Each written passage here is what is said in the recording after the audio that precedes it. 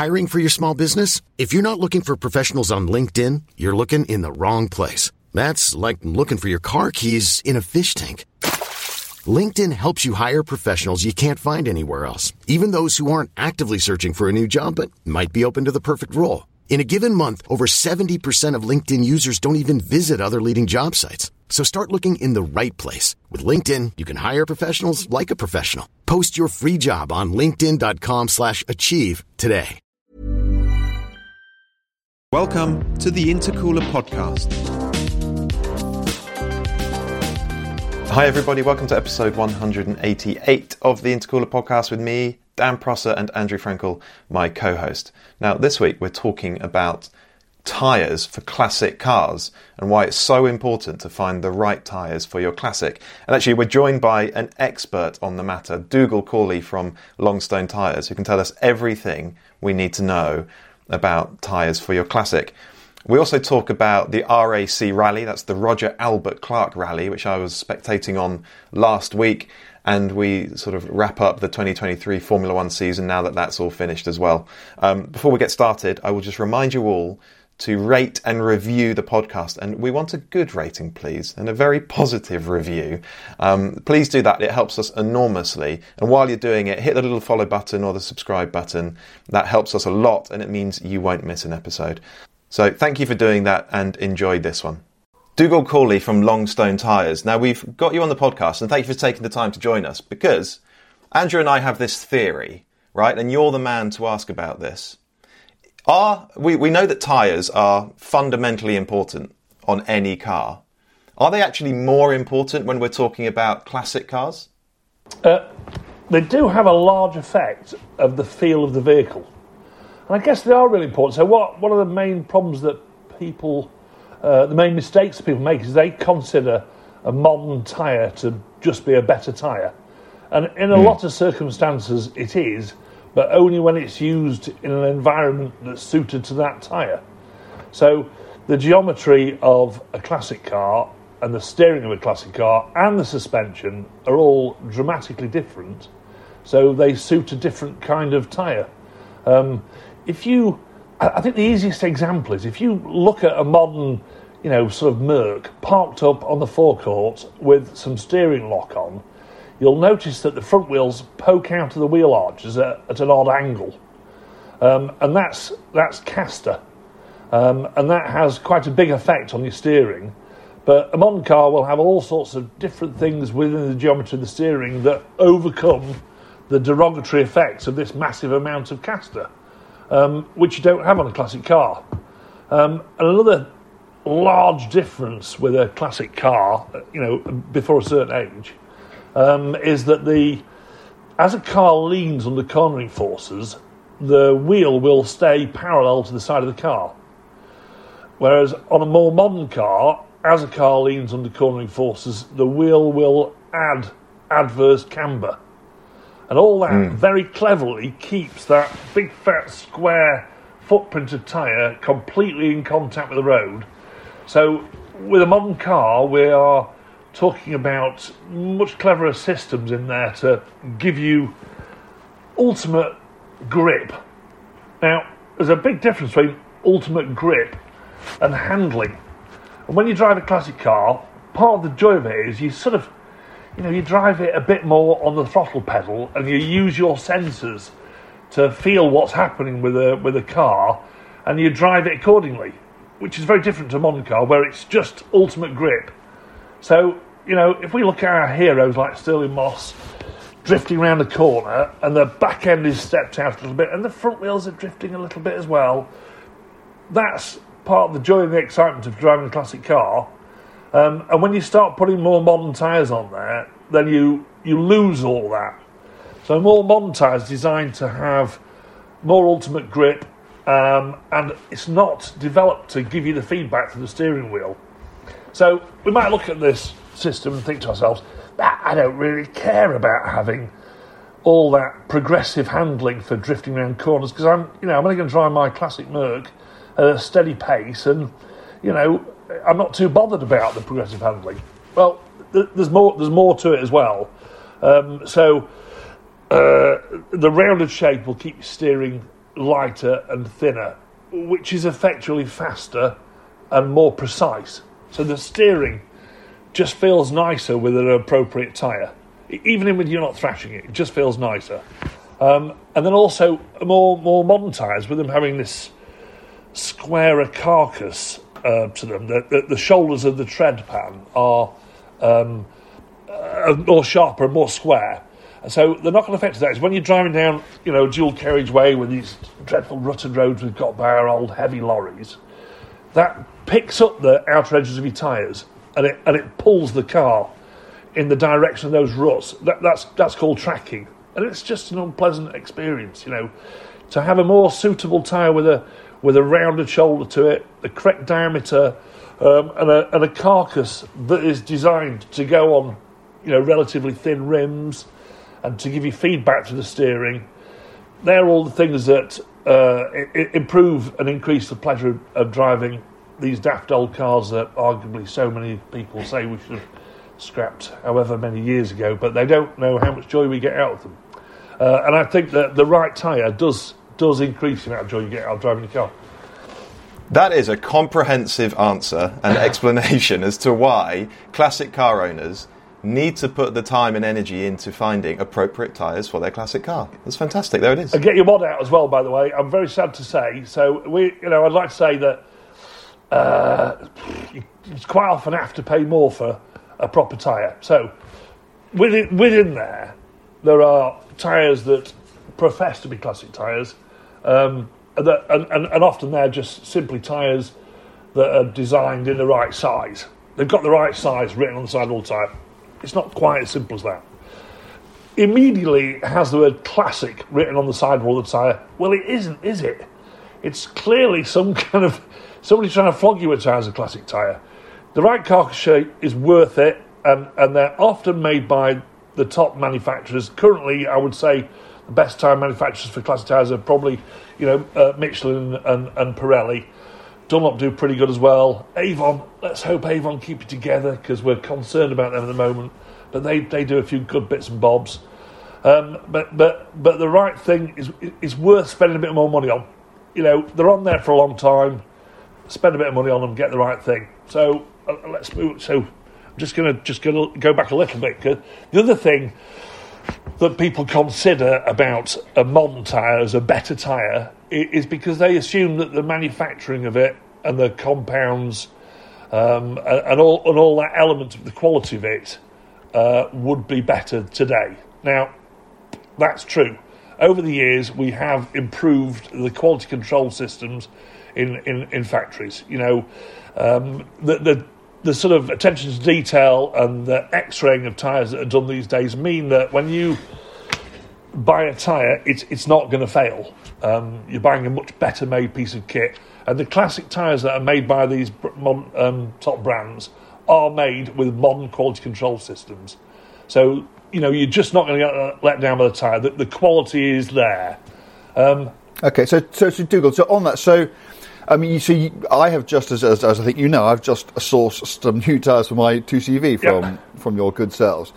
So that tyre, which is visibly identical to a tyre that would have been on that car when it was new in 1958, presumably the compound and the construction and everything else about it is the same. The only difference is it's just made to higher, better standards. Is that correct, or is it a slightly different tyre which just looks the same? Right, so the law states that a lot of the materials we used to burn holes in the ozone layer while we were manufacturing tyres were no longer allowed to use. So the current tyres you have are greener.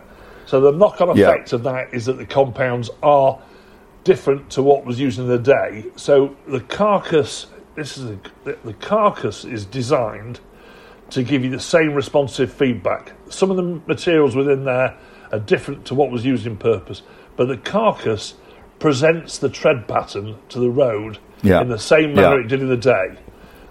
So it'll feel the same. So it feels the same, and then the compounds are improved. Now, what's the advantage of a modern compound? Greener. The other main advantage with modern compounds is they move water a lot better than they did in period. Okay, so what moves water? Tread patterns help. So if you go directional, it squirts the water out the side. But compound's very important to shifting water. And the whole aquaplaning thing is not so much of a problem on a classic car when you have tyres the right size. Aquaplaning is enhanced by fitting fatter tyres, just more likely to aquaplane. But keeping the right size tyre in your car will diminish the chances of aquaplaning, and the modern compounds will also diminish the chances of aquaplaning compared to what happened back in period. So, Dougal, I mean, you are clearly a world-leading authority on this. Can you just tell us a bit, for people who haven't heard of your company, can you just tell us a bit about Longstone Tyres, when it started, how it came about, what it does, how many tyres you sell? Just give us a very brief sort of highlights of the company, because, you know, I wouldn't get my tyres from anybody else, but I'm sure not everybody knows about you. Well, we are purveyors of specialist rubber equipment for a gentleman to enjoy himself during the weekend. Steady on. Easy, Tiger. But it's, you know, so I've done all sorts of things over the years, but I've always liked daft old cars. I mean, I grew up with a scabby old Lagonda in the garage, which I probably shouldn't say this out loud, but my dad bought a Lagonda saloon back in the 70s, ripped the body off it, and he was about to chop it down into an open tourer, which us lot in the vintage car world kind of scathe about these days, but what happened in the 70s was very different. So I grew up with a Lagonda in the garage and an interest in daft old cars, and I, you know, went travelling as a young man. When I came back, my dad had managed to achieve a lifetime dream of buying a chain-driven Fraser Nash Hands-on 1925 car, which is still kind of, you know, one of the nicest cars. It's just a lovely thing. So I kind of grew up around it, and then I got into trialling and things like that. And I was running a business as a tree surgeon. Well, that's probably 25 years ago now. And me and my dad were just discussing the future of a chap running a business as a tree surgeon. Well, bad back, slice a limb off, all sorts of difficulties. Where, you know, so I was looking for something else to do. That might be a bit more, less time-consuming, less hard work, less dangerous, and hopefully a bit more profitable, you know. So, and we've been going to VSCC race meetings, and my dad spotted an A4 piece of paper dangling off the tent of the tyre dealer at vintage race meetings. And it was run by a fine chap called Mike Hurst.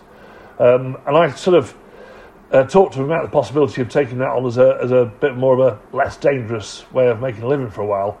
And I also decided that it just wouldn't work if it wasn't something I enjoyed doing. So I worked with Mike Hurst for the rest of that summer and learnt my trade and helped Mike and learned a lot about tyres. And then I took the business over in October 1999, and I've got to tell you, I was probably ringing Mike up 2 or 3 times a day asking him technical questions. But when you're running a business like that yourself, you learn pretty fast and you get very involved in things. And when we first started doing it, it was very much a smaller business and really only involved in pre-war car tyres. So, and that's fine, because, you know, pre-war is really my passion. That's the stuff that I really am into. And around a sort of year or two into business, I bought myself a Model A Ford that I went trialling with and drove as my everyday car to go to work. And back at the time, I was living 10 miles away from work, so I was probably doing about 8,000 to 10,000 miles a year in a 1928 Model A Ford, including driving to and doing all the VSCC trials and a few of the MCC ones as well. And the future of the business, I thought, must be moving into the fact that it's a rolling area of interest in cars. So started pre-war, and then the 50s and 60s cars were struggling to get hold of tyres. So generally speaking, your big sports... things have changed a lot, haven't they? Generally speaking, your big sports cars in the 50s fitted a 616 cross-ply tyre. Like, you know, nearly all of them. Pretty much most of the Ferraris, Maseratis, Aston Martin DB2, 3, 4, and the first series of DB4s, XK Jags, pretty much all the big sports cars fitted a 616 cross-ply tyre. And then the radial alternative to that is a 185/16. So Avon came up with kind of modern sort of track day sporty tyre, which is pretty good. But the other one out there was a Michelin X, which is a 1946 tyre. And then Pirelli very erratically made a Cinturato, which was the sports car tyre in the 50s and 60s. So that started to be of interest, and we started moving from just doing pre-war cars into 50s and 60s. And of course then, 60s stuff becomes more important, then 70s tyres become obsolete, and now we find that we're selling loads of tyres to 70s and 80s cars, and we're even getting involved with making a few sort of 90s tyres now and edging our way into this century. Michelin very unfortunately did a range of tyres for what we call young timer cars, for the sort of 90s and noughties cars, but very unfortunately they had them made in Russia. Poor old Michelin didn't know, did they? And this range of tyres was starting to develop and people were getting interested in it. And then, of course, it's made in Russia and that all kicked off. So, that's shut down. And we're kind of waiting to get that one sorted out again. The world of production has been extremely difficult after the pandemic and after what our friend in Russia did. So it's been very difficult getting things made over the last period. But Longstone Tyres has developed, so I would think a few years into the business, Michelin decided to reassess the way they distributed their classic range of tyres, in that they wanted specialists around the world to stock and distribute them. So, why would Michelin bother doing that? Well, the reason is they want to know, they want a reasonable forecast of what tyres to produce. So it's very important for us to try and help the tyre manufacturers keep the tyres that we're selling fresh and not have a situation where there's 50 tyres stuck in the corner of a shed somewhere that get 5-10 years old and then they want to try and sell them. Michelin need to know that we're going to sell roughly that many per year. Our distributors around the world have got the stock of those, and we can then, at that point, keep them fresh and provide a good service to the customers. And provide a service to customers from people who understand what they're talking about and will not try and flog people the wrong tyre just because they make more money. It's very important to us to get the right tyre on a car, because I'm not here just to sell a set of tyres to somebody. If I sell somebody a set of tyres for £1,000 instead of 700 quid once, but then they resent what I've done, they're not happy about the tyres they fitted, and they don't come back next time, and they tell the mates that Longstone did the wrong thing by them. That's not the way we work at all. We are very much down the route of get the best tyre on somebody's car. We are a little bit merciless when it comes to people's wallets. We think looking after your wallet is your job. We will encourage you to buy the best tyre for your car. We'll have a budget version, we will, but our recommendation will be, regardless of cost, it will be what is the best tyre for your car. Then we can come up with something from there. So we got going with Michelin, I think it's about 2005, something like that. And we were helping them do their range, and that worked really well for us. I think we've got Monsieur Mabendon waving at us through the window in the background. And things went well with Michelin. And then we became, because we were with Michelin and we were dealing with wheels quite a lot as well, we then hooked up with a wheel building company called Barani from Milan, who make all the sort of posh wheels for Ferraris and Maserati and stuff like that. And things have worked really well with Barani. They're not cheap, but they are excellent. And their quality control is very thorough now. And the chap who runs that in Italy, called Matteo, is... he's an extreme anorak. I mean, I can ring him up about a wheel and he knows, I'll say, I need a wheel for such and such a car. He knows the partner of the wheel off the top of his head, and he knows all the intricate details of the spoking pattern of all these wheels. It's exceptional, the levels of anoraking amongst some of the people within our trade. So, got things going nicely with Barani, and then one day I've been chasing the 185/16 Pirelli Cinturato for all the Mazdas of the 50s and early 60s and Ferraris, and it was, it's the best sort of radial tyre for an XK Jag. So I'd been chasing these tyres and getting nowhere with Pirelli. It just was frustrating. So, and then I got an email contact from Pirelli, and two chaps wanted to come and see me, and they're extremely smart. And at the time I was spanking around in a rather manky old Daimler 250 V8, like the Mark II Jag. I bought it for pennies, but it had a bit of a front end shunt, and the front was bent out, but it was mechanically extremely sound, and it had a big rip in the back seat from, I think, one of my kids. But anyway, I picked up these extremely smart chaps from Pirelli who, I think they've got quite big jobs, and I brought them to Longstone Tyres, and I said, "Hi guys, I don't know what you're doing here, but if you've come to tell me you've got some 185/16 Pirelli Cinturatos," I said, "I'll buy all of them," in a sort of, with a bit of bravado and possibly showing off a little bit. And anyway, it turns out they've got a lot of them, and I mean a lot. And they had several other sizes as well. If I wanted those ones, I had to buy all the other sizes, and it was a big day really, because I don't know, I had to go and find quite a lot of money to buy all this extra stock from Pirelli. But we did do, and things turned out nicely, and Pirelli have then, I've sold all those tyres, and then they've made me some more, and they are nicely expanding the range, which is lovely because, as far as the important tyres over the years go, Michelin X from the 40s was the first radial tyre, and then the Pirelli Cinturato in 1952 was the first sports car radial tyre. So it's a really important tyre, and the Europeans took on that Cinturato pretty early, and then 65 Michelin came out with the XAS, which is the first asymmetric radial tyre, and also within this production, Michelin were making quite a lot of millimetric wheel size tyres as well. So Michelin have got quite strong owners to continue to make tyres for the classic car world. And then 68 is the next step.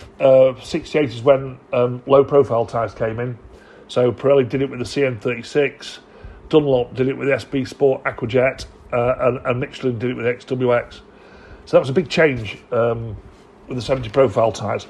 But what's happened is that in the Pirelli have now, shall we say, celebrate their heritage and get involved in it. They've started to do, we first started off with these 16-inch tyres for 50s cars, and then they've now moved into the CN36 for 70 profile tyres for things like your early Porsche 911s and the RSR and things like that. And then since then they've stepped into doing the P7, which is also, a really sexy tread pattern that we all know from that Lamborghini poster. Back in the 80s, we'd all got the poster. But that was the first sort of ultra low profile tyre, wasn't it? That was when you got like a sort of 50% profile. That's right, and that was probably with the P7. And so they've made tyres for the Countach. They've recently just done a very important tyre for the De Tomaso Pantera. And what an ace thing. So with a tyre manufacturer, if I go to a tyre manufacturer and say, "Can you make this Porsche tyre?" That's interesting because the tyre manufacturer wants to keep a good relationship with Porsche, right? Because it's future business with Porsche. But for Pirelli to take a step back and make a tyre for a De Tomaso Pantera, there's no future in De Tomaso for Pirelli. There's, why would they do that? It's because they're really supporting our industry, which is great. So, Dougal, are there any cars? I mean, I know that, for instance, there was for a long time, people couldn't really run their XJ220 Jaguars because you couldn't get the tyres for them, just didn't exist anymore. And who made them? I can't remember. Was it Bridgestone who made them originally? Or whoever it was just wouldn't make them. Are there any cars out there at the moment you just can't get tyres for because no one makes them in that size? I think the XJ220 was a particularly tricky one, wasn't it? Because Bridgestone said they weren't going to make them, and then I think Pirelli made them, and then I think Bridgestone made them. So they went from drought to flood. Can't think of anything you can't get tyres for. So there's, you can always make a car go. You can always change the wheels and put something on it. But there's some very early veteran stuff we're struggling with at the moment. But that's really difficult because there might only be 2 or 3 cars that need them. And there's this chap in Belgium who'll carve you a new tyre out of solid rubber and build it onto your wheel. So we do have solutions for pretty much everything. But in the more modern stuff, they're basically, if you're thinking about buying an old car, don't worry about it because you will be able to get a decent tyre for it. That's essentially what you're saying. I think that is predominantly true. You can always get a tyre. You can't always get the perfect tyre. There are one or two. Yeah. There are 1 or 2 corners. So we've got one on the way from Pirelli at the moment. It's got a P7 for the Maserati Biturbo, of the 90s. So that would be one more ticked off the list of a car that you couldn't get the exact tyre for. I think there might be one or two cars out there we do struggle with. We can make it work. We can't always have the perfect thing, but more often than not we can. But you have, you have sort of, sufficient clout and influence that you can go to a company like Pirelli or Michelin and go, I've got a demand for this tyre, you don't make it, will you consider making it for us? We can do that to a certain extent. It takes a long time. They're quite often expensive. And the smaller volume of cars out there that fit it, the more difficult it is to make that happen. You can imagine from a tyre manufacturer. Let me just try and sort of give you some idea about the main hurdle of that. As far as my understanding goes, I'm not actually a tyre manufacturer, but as far as my understanding goes, when a factory starts making a new size, they switch off the machine that's making tyres, then they put the kit in to make the new tyre, and they'll make a small batch of a few tyres, and then they switch the machine off, and the machine sits there dormant while they put that tyre into their testing systems, and they make sure that all the systems they put in place to manufacture that tyre are all correct, and the tyre that's going to come off that machine in the future is going to be of perfect quality. If it's not quite right, they adjust a few things, and then they go again and make another batch. And then, when all that's done, then they start making tyres. So, a smaller batch of tyres. So, what I'm getting at is there's a big downtime. There's a big downtime on the machinery to change sizes and start making a new one. So, when I ask for a small batch of tyres, then I know full well that the tyre manufacturing factory would rather do a larger volume tyre because they've got less time when the machine isn't actually making them any money. These things can be done, and currently Pirelli and Michelin are being brilliant about these things. It will always take time. It'll take a bit more time currently because we're totally on the back foot after the pandemic, but it can be done, and I think we pretty much will cover most of the tyres that people need. I'm now going to get like an onslaught of emails saying, can you make me 4 tyres for this car? But we'll look into it and come up with solutions for people, pretty much, yeah. Can we think a little bit about owners of classic cars? I guess you guys, I know Andrew, you are. Dougal, I guess you've got a classic car or two of your own. I'm not a classic car owner. But it seems to me that generally classics do very, very low mileage in a given year. And so presumably the tyres on a classic car can go off through age long before they've run out of tread. Is this a big problem among just classic go and drive cars? your car more is the real answer. So when a tyre is true, but do too many people leave old, gone off tyres on their classic cars? Is that a problem? I think we sell more tyres to people who are taking tyres off because they're old and not good anymore, rather than because they're bald, which is sad. I don't like doing that. And the answer is drive your car more. When a tyre's 10 years old, it's shot. Just isn't doing the right job for you anymore. I guess try and buy cars that all fit the same size tyre, and then you can swap them one to another. So Dougal, is there a way? And I know you can with more modern tyres, but let's say you buy an old car, whatever it is. Can you tell? Is there something on the sidewall of that tyre which will tell you how old it is? Yeah. Okay. So let me explain that to you. It only needs to be on one side of the tyre. So you might not have it on one tyre, but it'll probably be on one of the 4 in your car. There will be a panel in your tyre which is you can sort of tell that it's different to all the other letters and numbers on there, and that they're able to take panels in and out. So it looks different. It's got a ring around it. It's like an oval with flat sides on the top and bottom, and then rounded ends on it. There's a name for that. I can't remember what it was. Lozenge shaped. So, and in there, you should have 4 numbers. Okay? The first 2 numbers are the week, and the second 2 numbers are the year. So, if we had, I don't know what week is now, 48-23, then that would mean it was the 48th week of 23. Right. If you've got 3 numbers, chuck it away, it's a 1980s tyre. If you've got 3 numbers and a triangle, chuck it away, it's a 90s tyre. So generally speaking, you should have this four number panel on there, and that's the way they've done them this century. Now, in the UK, we don't have any laws about tyre age currently. Should they do that? Oh, maybe they should. It'll be a big expense for car owners when they do, but they're not up to it when they're 10 years old. Legally, actually, I think our MOT laws are relatively lax on tyres as well. They say that as long as you don't have any, if you get a certain amount of perishing on the sidewall of tyres, as long as the cracks in that perishing aren't to the depth where you can see the cords and the carcass, or the cracks aren't in the tread, then then your MOT's fine. But when you can see the cracks, when you can see the carcass inside the tyre through the perishing on the sidewalls and in the tread, then your MOT failure, and rightly so. Yeah, but the problem is not all cars need MOTs anymore, and there are a lot of people. I think that people, because they're not as switched on, as focused about these sorts of things as, or certainly you are, maybe even someone like me, is that they're not aware, for instance, that a set of tyres is only good for 10 years and that they should be thrown away after that.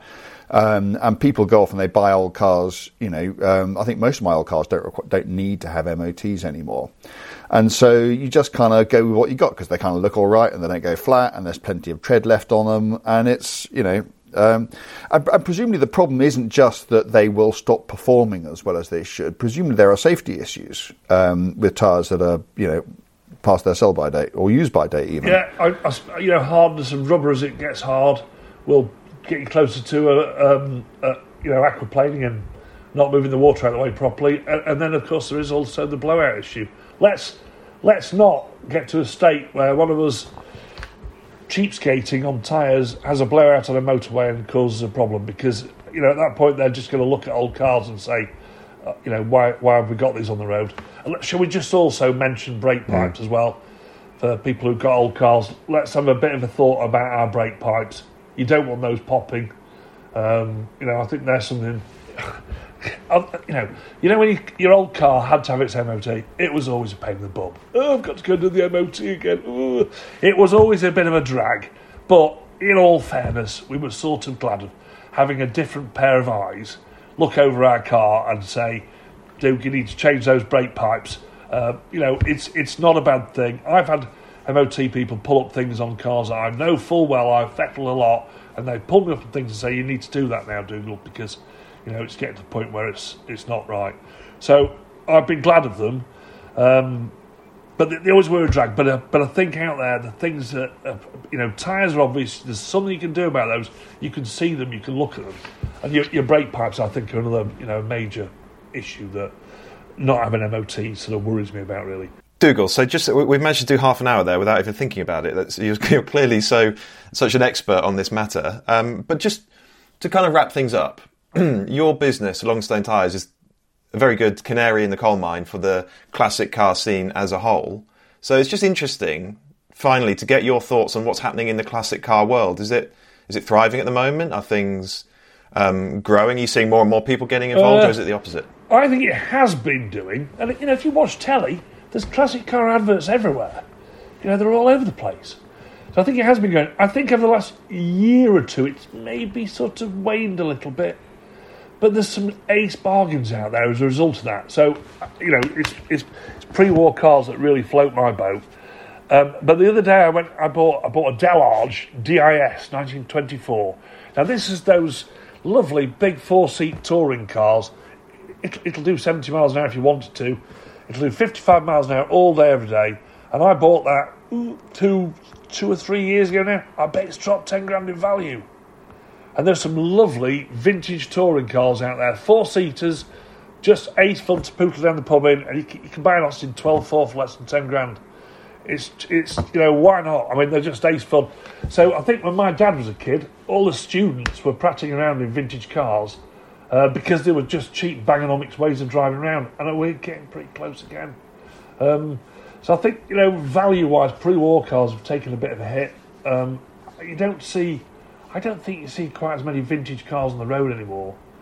But there's so much stuff to do with them these days. There's so many events on, so much fun to be had with your old car, and they're fun.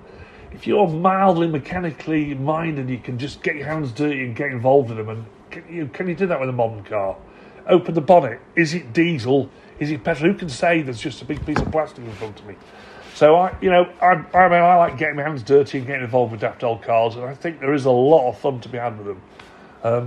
Like I say, I'm a bit anti-tech. I'm not terribly good at tech, so post distributor, I would feel a little bit lost. I wouldn't be that happy dealing with that. But then I've got mates who are younger than me who don't see a problem with that. They just plug the computer in and sort it all out. So, you are able to keep all these cars going on the road.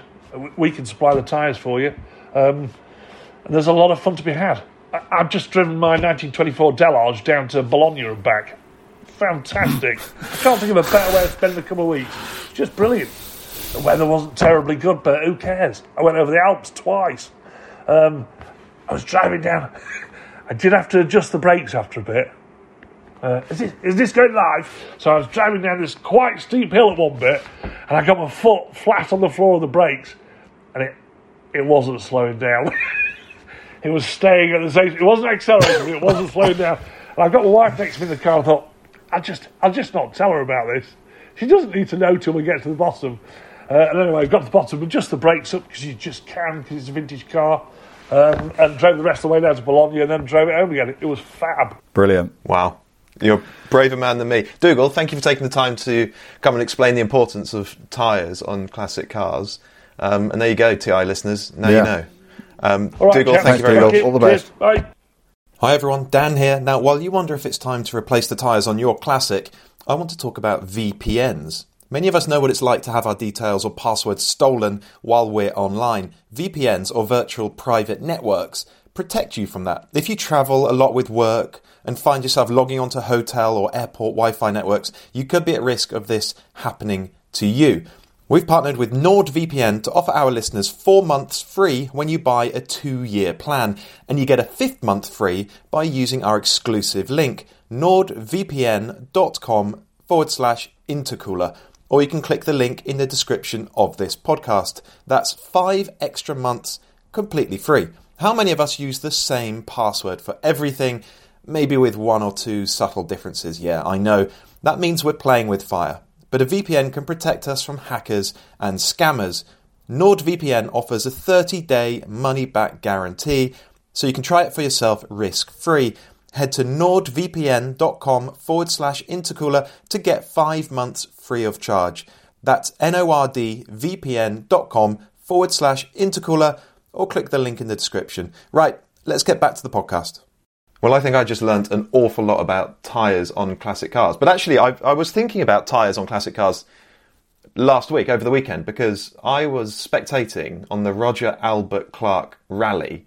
And one of the things I learned was that, so this is a historic rally, so a rally for historic cars. And one of the things I learned that really surprised me is that the guys running at the front of the field, who are trying to win this thing, it's a 5-day rally. It is an epic around the UK.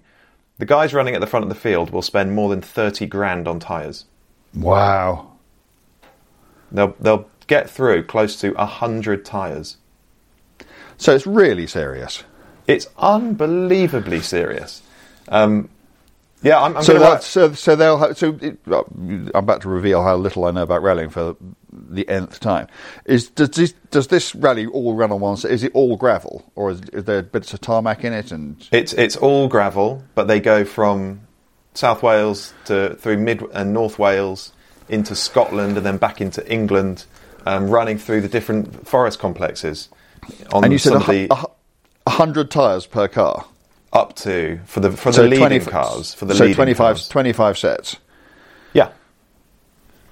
Just chucking new tyres at it all the time. And it's because if one guy does it at the front, everyone else has to, if you're trying to win the thing, otherwise you're stuffed. So it's a 5-day event. Yeah.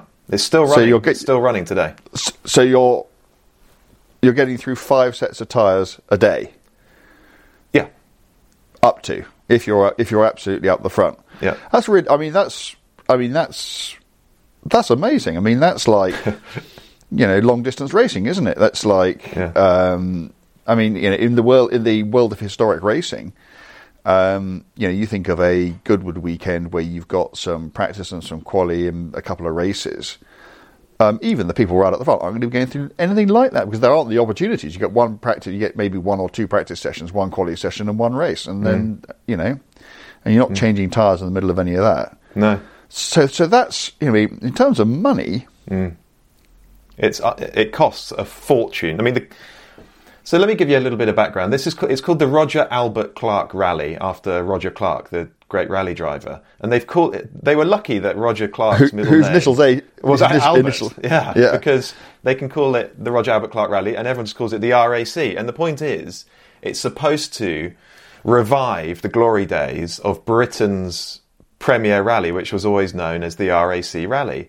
And we don't even have a rally anymore, do we? We don't. Not a round of the World Championship, no. Which is such a pity. But even if we did, it would be nothing like the RAC used to be. Because back in the day, it was held over several days, 5 days maybe. The stages would be epics. They'd run from early morning until late at night. Actually, there is a video of Nicky Grist talking about it. So even into the sort of relatively modern era, the RAC was still like the RAC. And he talks about being on road sections all night long, rallying all day and sleeping a few hours in 48. They were proper endurance events. Yeah. However, the pace at the front, particularly in the later years, was sprint pace. And so the Roger Albert Clark Rally, it's run every other year. It's been run since 2003 or something. Maybe this is the 20th anniversary of its revival, but it only runs every other year.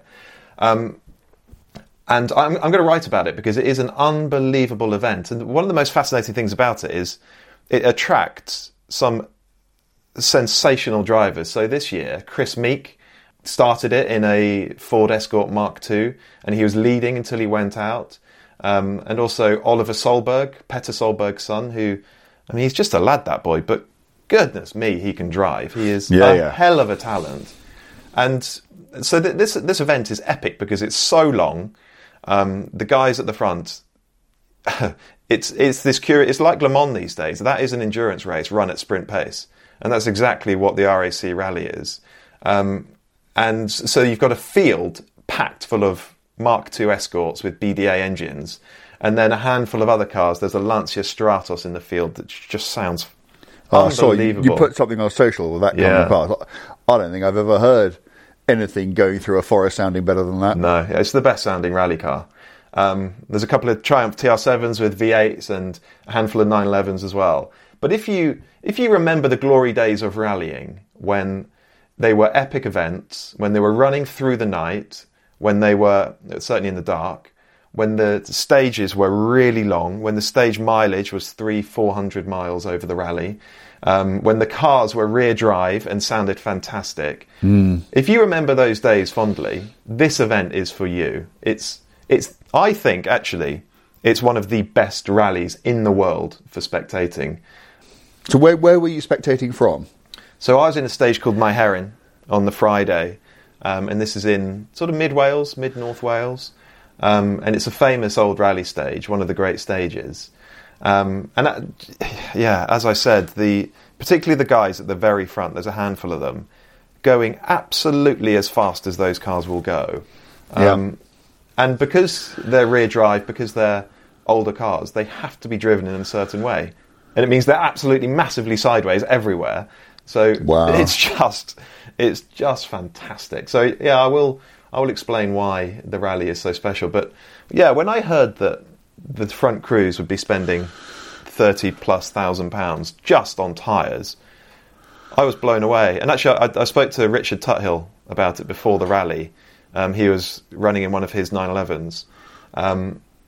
He was running really well for a time, but after he got a puncture, the car dropped off a jack. He lost 10 minutes or so, and I think he decided to call it a day after that. But before the rally, he was livid with the organisers for not regulating tyre use more closely, because he thinks it's absurd that they're spending that much money and, frankly, that the carbon footprint is so enormous. He says that on the classic Safari Rally, which is one of only sort of 3, maybe 4 events in the world that compares with the RAC, he says on the classic Safari, which is actually a much longer event, more like an endurance event than a sprint, they'll use maybe 6 tyres a day. So it's very possible. It's very possible to contain tyre usage. You just have to write a regulation around it. But as long as it's unregulated, there'll be some people just chucking tyres at it at every opportunity. And to me, the real problem with this is it just keeps people away. There'll be any number of people who haven't got the means to spend a substantial 5-figure sum just on tyres. And also, presumably, the support team that you need to be able to fit that number of tyres in that period of time, who will just think, well, why bother? Because I'm never going to come anywhere. I'm going to put myself and my car at considerable risk. And, I don't mind if I don't win, but I want to, be able to give a good showing. And that's not possible because you've got people out the front with essentially unlimited budgets. Just, and it's always the way. And I know it's, it was ever thus in motor racing and all forms of motorsport, actually, that the people with the most money tend to win. But as you say, when it's as simple as writing a regulation saying that you are allowed X number of tyres, or if you use more than that, you're going to get Y amount of penalty, then it just becomes... everything is good then, because not only does it will it mean that people of less extravagant means will be able to take part. It also means that even if you're at the front, you're going to have to think. You're going to have to think really, really hard, and also you might just cock it up because maybe you'll put the wrong tyre on it, and you won't have an alternative because you're going to run out of your allowance or whatever. So it's a great leveler, isn't it? Yeah, it is. And the people people with the money will probably still do best because they'll have the best engines and the best backup and everything else. But with something as simple as tyres, which is, as you say, is so easily regulated, it seems a nonsense to me that that's not done. Yeah, it's done in Formula One, isn't it? Yeah. So I guess the flip side is that, I've just celebrated how hard the guys are driving at the front of the field. Well, they wouldn't be doing that if their tyre life was critical. So perhaps it becomes less of a spectacle for the fans. Well, wouldn't they? Because, they're not going to be backing off because they'll know there'll be somebody out there who's just throwing caution to the wind and having a real go. And if that person gets through, then they've won. So that's actually the nature of the rally. That is the nature of the rally. The guys at the front, they don't treat it like a marathon. They go sprint all the way through and just hope that the car lasts. And actually it's been so attritional this year, it hasn't really worked for any of them. But yeah, it's anyway a fantastic rally. I did just mention F1. We had the final race of the 2023 season yesterday, and there's not a great deal to say about the race. Maybe not a great deal to say about the season, other than you do have to commend Red Bull and Max Verstappen for, frankly, an unbelievable campaign this year. Just sensational. Yeah. It's staggering. It really is. So, bravo to them. Let's hope we never see the likes of it again. Yeah, absolutely. I don't think there's anything in any way conflicted between, on the one hand, feeling nothing but admiration for the job that Red Bull did this year, and on the other hand, hoping they never ever get to do it again. You don't ever want to see that kind of dominance again, do you? And I know some people say that there were maybe not for the title, but there were good fights in the championship for the lower orders, and I just don't care about that stuff. I want to see two or three guys fighting all the way year long for the championship. Yeah, I mean, and I was listening to. I actually watched most of it at times 30, I'm afraid, because you could just see what kind of race it was going to be. But I was hearing on commentary, it's so important, the battle for, second place in the constructors between Ferrari and Mercedes. But it's so important, but not for the viewing public, not for the spectators, not for the fans, the people who actually pay for it. It's about the money, because if you come second, you get 10 million quid more than you do if you come third. That's why it was important. Well, fine. I completely understand why that's important for the team. It's a lot of money, but for us, the people sitting there, looking at our television screens, it couldn't matter less. Yeah, it's true. I think Mercedes did do it, didn't they? I think they came second in the constructors, and Ferrari came third. I couldn't care less. No, doesn't matter. let's just hope for a more competitive year next year. I mean, frankly, I can't see anyone actually catching Red Bull and knocking them off their perch because they are so far ahead. I think what you have to hope is that years like 2023 are the exceptions. Yeah. I mean, even if you look back to 1988, when McLaren won 15 out of 16 rounds, so actually probably in proportional terms a greater percentage wins than even Max had this year. They never did it again, and. But the thing is they don't have to have that good a season, do you? Even if they only win half the races, it'll all be Max and he'll be champion again. So I don't think that even Red Bull will think that they will be able to do as well. But we just have to hope that someone comes from somewhere. I'm really interested in Mercedes-Benz because I don't know what's going on there. I hear all sorts of rumours about sort of disquiet and, Someone over the weekend actually said to me that that Toto is not in a good place. I don't know whether that's true or not, but they've really got to sort it out, haven't they? Oh goodness me, have they ever? Yeah. But also at the same time, Ferrari. Mercedes. Ferrari are now. I think it is their longest drought, isn't it? It's been a long time since they won a title. Long old time. Yeah, and you can't blame Red Bull for being too good. So those guys they've just got to find a way.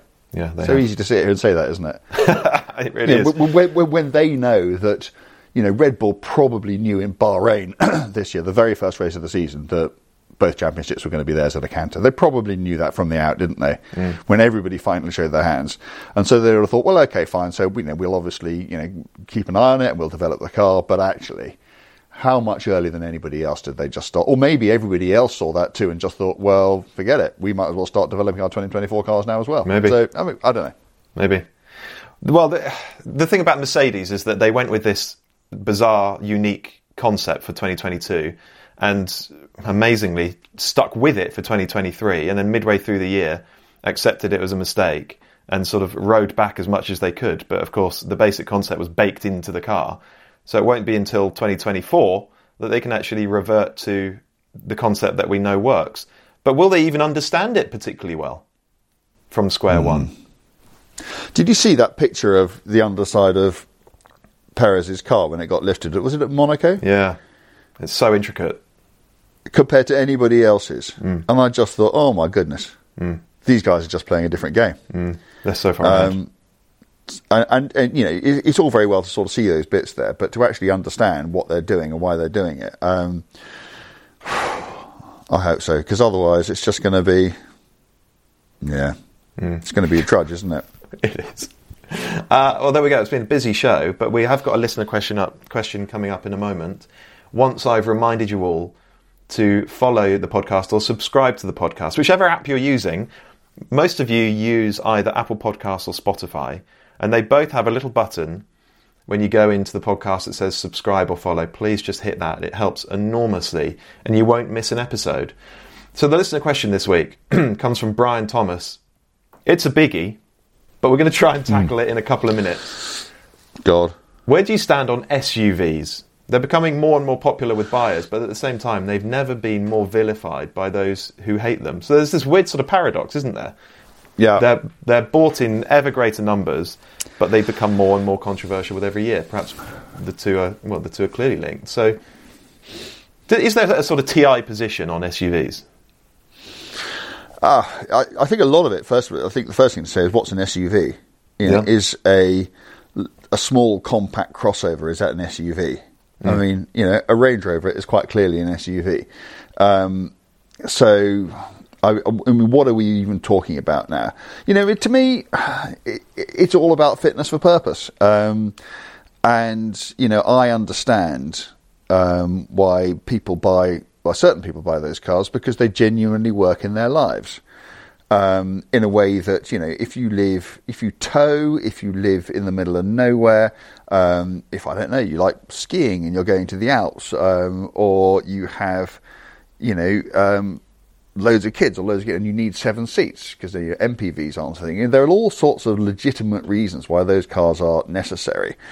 What I find difficult about them are them being bought as fashion accessories. It doesn't strike me as being a particularly useful, worthwhile thing to do. But at the same time, I'm not going to sit here and tell anybody that they shouldn't buy these sorts of cars. I mean, I wouldn't myself, but that doesn't make me right and them wrong.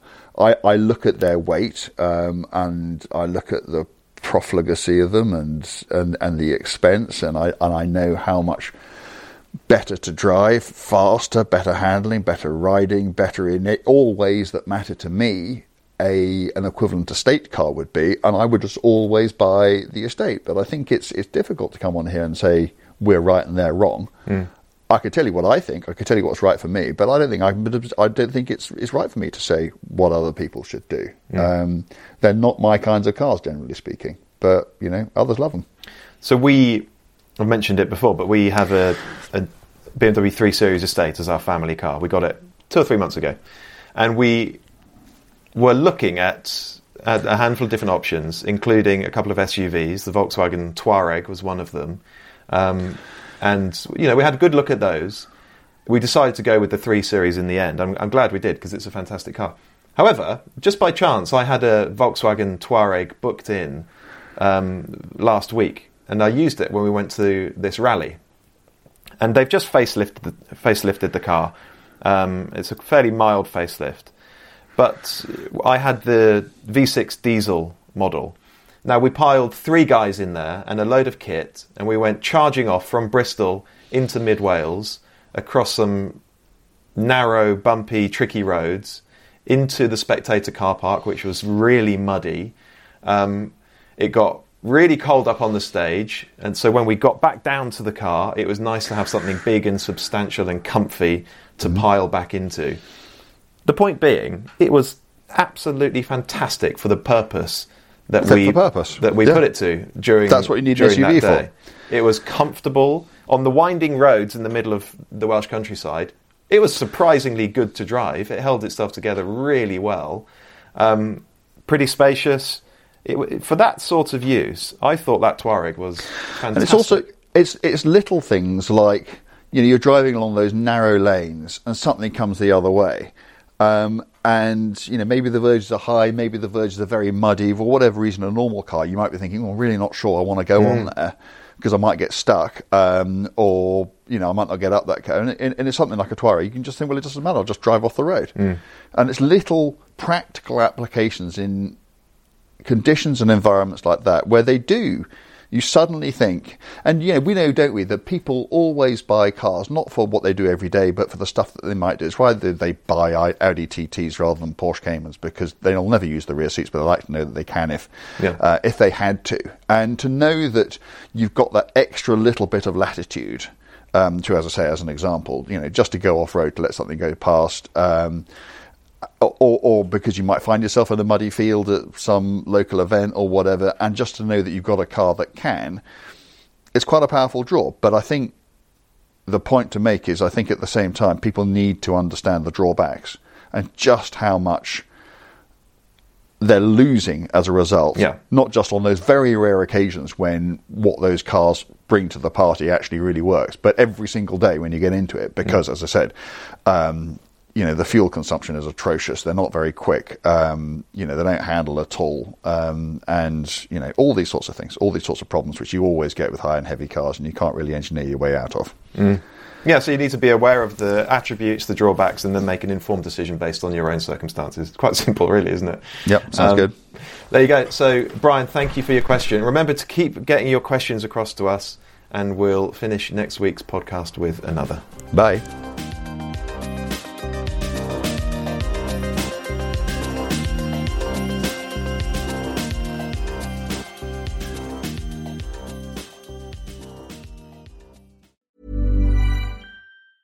Hey, it's Danny Pellegrino from Everything Iconic. Ready to upgrade your style game without blowing your budget? Check out Quince. They've got all the good stuff, shirts and polos, activewear, and fine leather goods, all at 50 to 80% less than other high-end brands. And the best part? They're all about safe, ethical, and responsible manufacturing. Get that luxury vibe without the luxury price tag. Hit up quince.com/upgrade for free shipping and 365-day returns on your next order. That's quince.com/upgrade. Hi, I'm Daniel, founder of Pretty Litter. Did you know cats tend to hide symptoms of sickness and pain? I learned this the hard way after losing my cat, Gingy. So I created Pretty Litter, a health monitoring litter that helps detect early signs of illness by changing colors, saving you money and potentially your cat's life. Pretty Litter is veterinarian developed, and it's the easiest way to keep tabs on your fur baby's health right at home. Go to prettylitter.com and use code ACAST for 20% off your first order and a free cat toy. Terms and conditions apply. See site for details.